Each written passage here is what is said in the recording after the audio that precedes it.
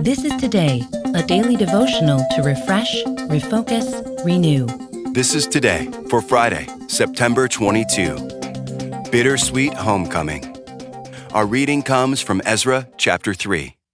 In the second month of the second year, after their arrival at the house of God in Jerusalem, Zerubbabel, son of Shealtiel, Joshua, son of Jozadak, and the rest of the people, the priests and the Levites, and all who had returned from the captivity to Jerusalem, began the work.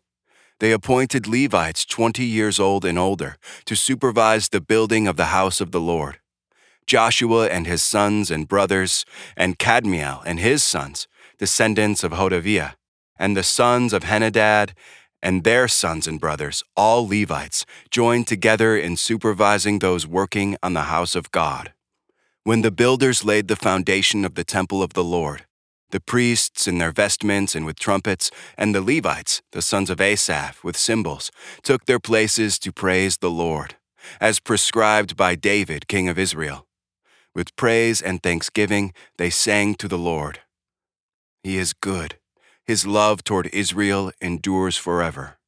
And all the people gave a great shout of praise to the Lord, because the foundation of the house of the Lord was laid. But many of the older priests and Levites and family heads who had seen the former temple wept aloud when they saw the foundation of this temple being laid, while many others shouted for joy. No one could distinguish the sound of the shouts of joy from the sound of weeping, because the people made so much noise, and the sound was heard far away. When the exiles returned to Jerusalem, one of their first tasks was to rebuild the temple so that the worship of God could be restored. The text emphasizes the community's excitement about this project and their gratitude to God for bringing them home again. The people gave sacrificially for the work.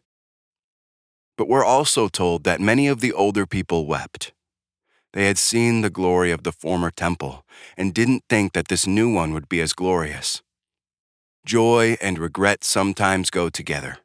When we look back in life and see that we should have acted differently or made different decisions, we can see with sadness the effects of our sins on the people around us.